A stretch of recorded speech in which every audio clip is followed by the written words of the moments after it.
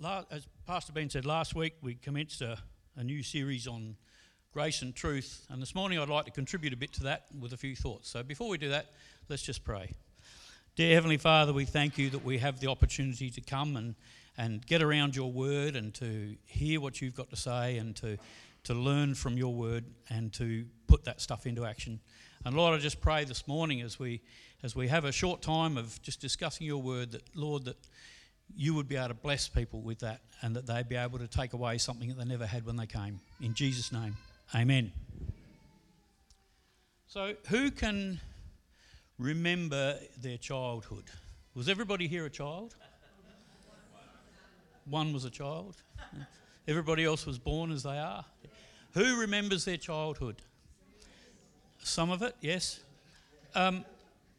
Who can remember their parents and their grandparents and how they behaved, sometimes good, sometimes bad, but who can remember parents and grandparents and other significant adults getting down on the floor and playing with you? Who can remember doing that for their own kids and grandkids? We get down on the floor and we play with them. Sorry? Can't do it now. No, I identify with that. But we have done it at some point. I was watching Sammy this morning supervising Max, and I was moving some chairs out of that room over there, and Max was wandering around totally oblivious to what I was doing, and Sammy grabbed him and pulled him out of the way to protect him. He was looking after him. He was nurturing him. He was meeting Max where Max was. Does God do that with us? What about when kids are sick? What do? We take them to the hospital, or we take them in the bathroom and clean them up. What about if you have kids or grandkids come and stay with you and they don't want to go to bed? How do you get them into bed?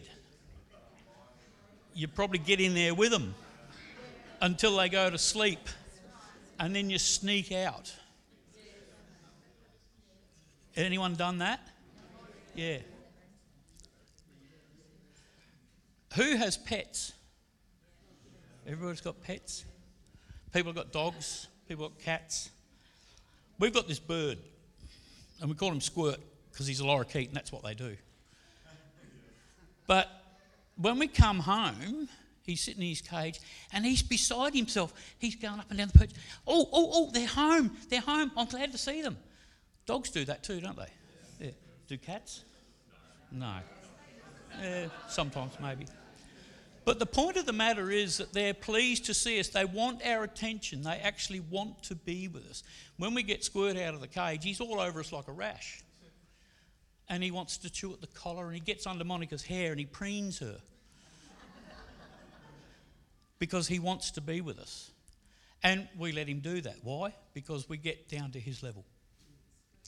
We stoop down to where kids are so they can identify with us. We enter their world. We let ourselves become a part of their surroundings.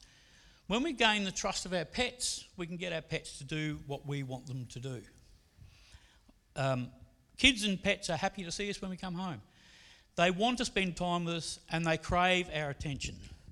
And they accept our direction. Why? Because they trust us. Now, we have a Heavenly Father who came down here to earth so that we could identify with him. He got down on the floor with us, as it were. He got down in the dirt, and he got down there with us because he entered our world. Last week, Pastor Ben took us through the story of the woman caught in adultery. Let's see if I can get this to work. Oh, it's up there. Oh, good.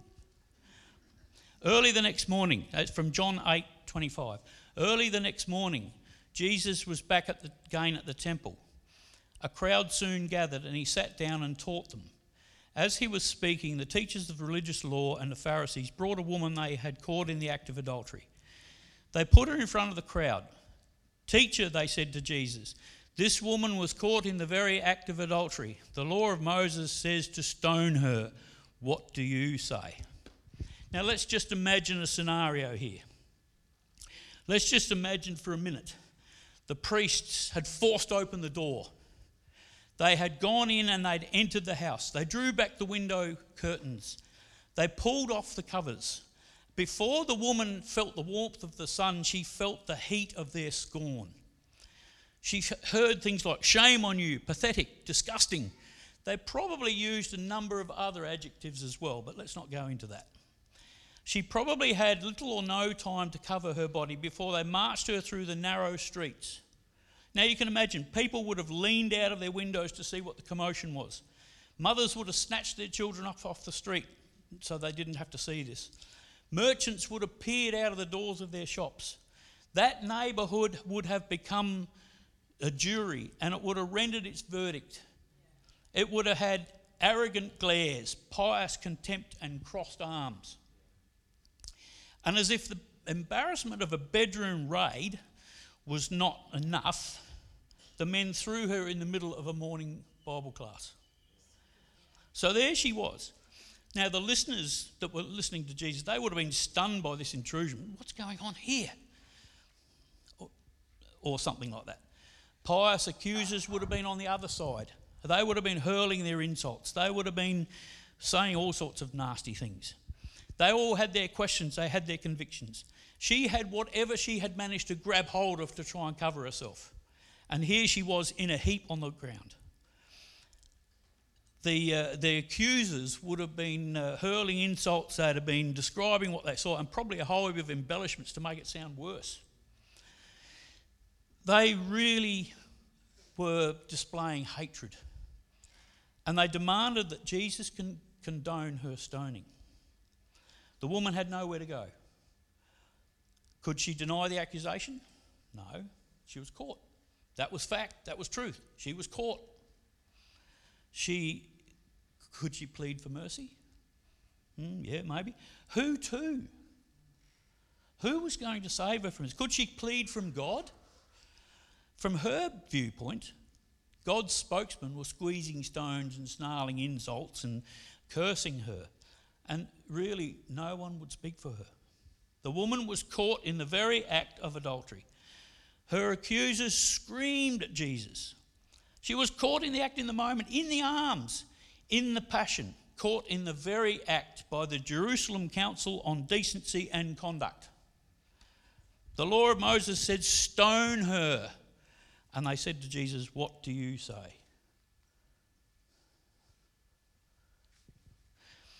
They were using this as a trap.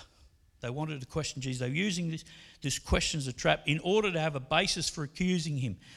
But Jesus bent down and started to write on the ground with his finger. Now, Ben said last week that he would love to know what Jesus wrote. You know what? So would I. But if it was me, I probably would have said something like, where's the bloke? Where's the dude that she was with? Why didn't you bring him out as well? Where's he? Jesus did not stand up. He did not step forward. He did not ascend a stair and speak. He did not do what they were expecting him to do. But what did he do? He leaned over. He stooped down. And he got lower than anybody else. Right down there with the woman who was in a heap on the ground, probably trembling with fear, probably crying her eyes out and wondering whether she was ever going to live again. He stooped down beneath the priests, beneath the people. And the accusers would have had to look down at the woman, but they'd have had to look down at Jesus as well. He was down there. Jesus was never ever afraid to stoop. I've got a little list here. He stooped to wash feet. He stooped to embrace children. He stooped to pull Peter up out of the sea. He stooped to pray in the garden. He stooped before the Roman whipping post. He stooped to carry the cross. He is the God of grace who stoops. And here he stooped to write in the sand. he did not do what the priests wanted him to do. Now, maybe Jesus wrote in the soil for his own benefit, maybe for the woman's.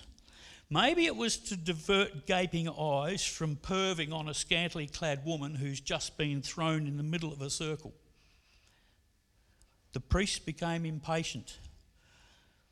He was silent and he was stooping down and he was writing in the sand. They were not happy, do you think? He lifted himself erect until his shoulders were straight and his head was high. He stood not to preach. And this was probably what they were waiting for. They wanted him to stand up and condemn the woman. But his words were very few, and he didn't stand there for very long. He did not talk to his followers. He didn't address them at all. He stood on behalf of the woman, and he placed himself between her and the lynch mob. Too far. When they kept on questioning him, he straightened up and said to them, "All right, but let the one who has never sinned throw the first stone." What happened next? Well, the name callers shut their mouths. They stopped talking. He had their attention. The rocks that they were holding were dropped. They fell to the ground. And Jesus stooped back down and resumed scribbling in the sand.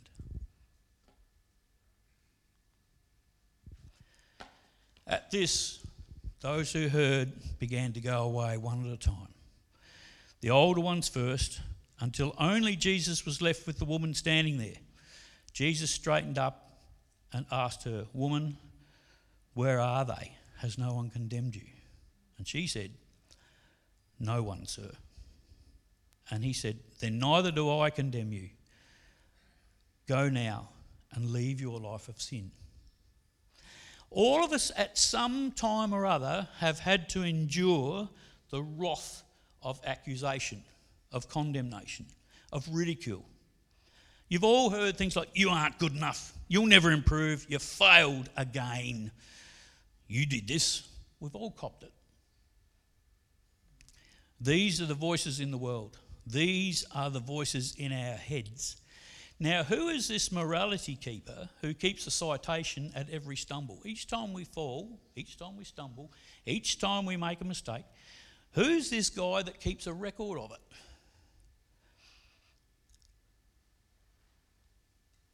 At various times, we've all been down. But who reminds us of that? Does he ever shut up? Day after day, hour after hour, relentlessly and tirelessly, the accuser makes a career out of accusing. That's very different from the conviction of the Holy Spirit. John 10:10 tells us that the enemy comes to steal, kill and destroy. He comes to steal your peace. He comes to kill your dreams and to destroy your future. And he has deputised a whole horde of silver-tongued demons to help him. And he enlists people to peddle his poison, just like those accusers with the woman caught in adultery.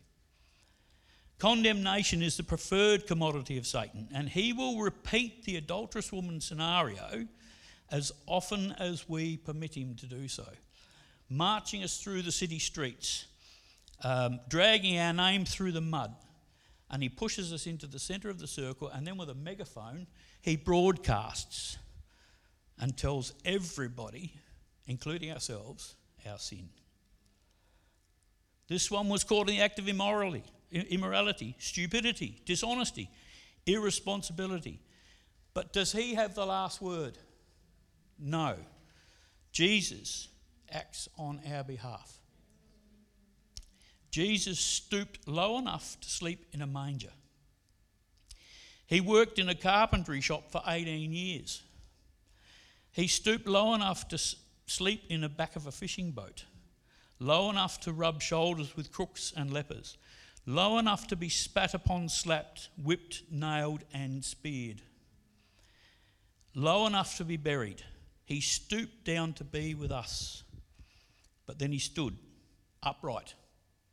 He stood up And he got right in Satan's face, just the same way as he did to the accusers with the woman. And he does the same for us. He stands up, he speaks up, and he pours his grace out upon us. Now let's just let that sink in for a moment. In the presence of God and in defiance of Satan, Jesus Christ rises to our defence and he takes on the role of a priest. Hebrews 10:21 and 22 says, "Since we have a great priest over God's house, let us come near to God with a sincere heart and a sure faith, because we have been made free from a guilty conscience." What's he got for us? He's got a clean record, a clean conscience, a clean heart, free from accusation, free from condemnation, not just for our past mistakes, but for our future ones as well. Satan is left speechless and without ammunition, just like the accusers shut up and drop their rocks. Satan has no choice. He has to shut up and drop his rocks. Now maybe there are some here this morning who are struggling with guilt, maybe struggling with faith or lack of it. Jesus has stooped to where you are, and he's offering to take away your guilt and replace it with grace. What did Jesus say to the woman? He said to her, "Go and leave your life of sin." Now in today's language that means something very simple. Stop doing what you're doing and stop listening to the tormentor. It's that simple. We just need to stop listening to the rubbish that he wants to throw at us. James 4:7 tells us, "Submit yourself therefore to God. Resist the devil and he will flee from you." We often think of resisting the devil and he'll flee from us. But there's a bit before that. Submit yourselves to God. Resist the devil and he will flee from you. Musicians, would you please join me? In a few minutes, I'm going to invite Pastor Ben to join me up here. But just before I do that, nobody needs to face their difficulties alone. 2 Corinthians 5:21 tells us, "God made him who had no sin to be sin for us, so that in him we might become the righteousness of God." God came to us in the form of Jesus. He came to experience humanity the same as we do. There is nothing that he does not understand about us. And just like as children need adults to nurture them, to get down on the ground with them, to help them through the tough times that seem overwhelming, God nurtures us as adults through what we might think is insurmountable. He got down on the ground with the woman, and he'll get down on the ground with you. If you feel that's where you are this morning, how about reaching out? God will stoop down and get on the ground with you. If that's where you are, if that's where you need to be, you can be assured that God will get down there with you. He will get his hands dirty with you. He will look after you. He will replace your guilt with grace. If there are folk here who need a touch from God today, if you feel like you're on the ground, if you feel you'd like God to get down there with you, perhaps you could raise your hand and we'll get those around you to pray for you. I'm not going to embarrass anybody and call them out the front or anything like that. But God wants to touch people this morning. I really sense that. God wants to get down on the ground with you if that's where you need him to be. He will get down there, just like if young Max was down here and he fell over and scun his knees. I'm sure Jess would get down there with him. Let's let God get down on the floor with us. Let's let God minister to us. Perhaps anybody that's got their hand up, folk could gather around them and we can pray. Thank you, Jesus. Thank you, Lord. Dear Heavenly Father, I just pray that you would touch people where they need to be touched this morning. Lord, that you would get down on the ground with them and minister to them, nurture them, look after them. Thank you, Jesus.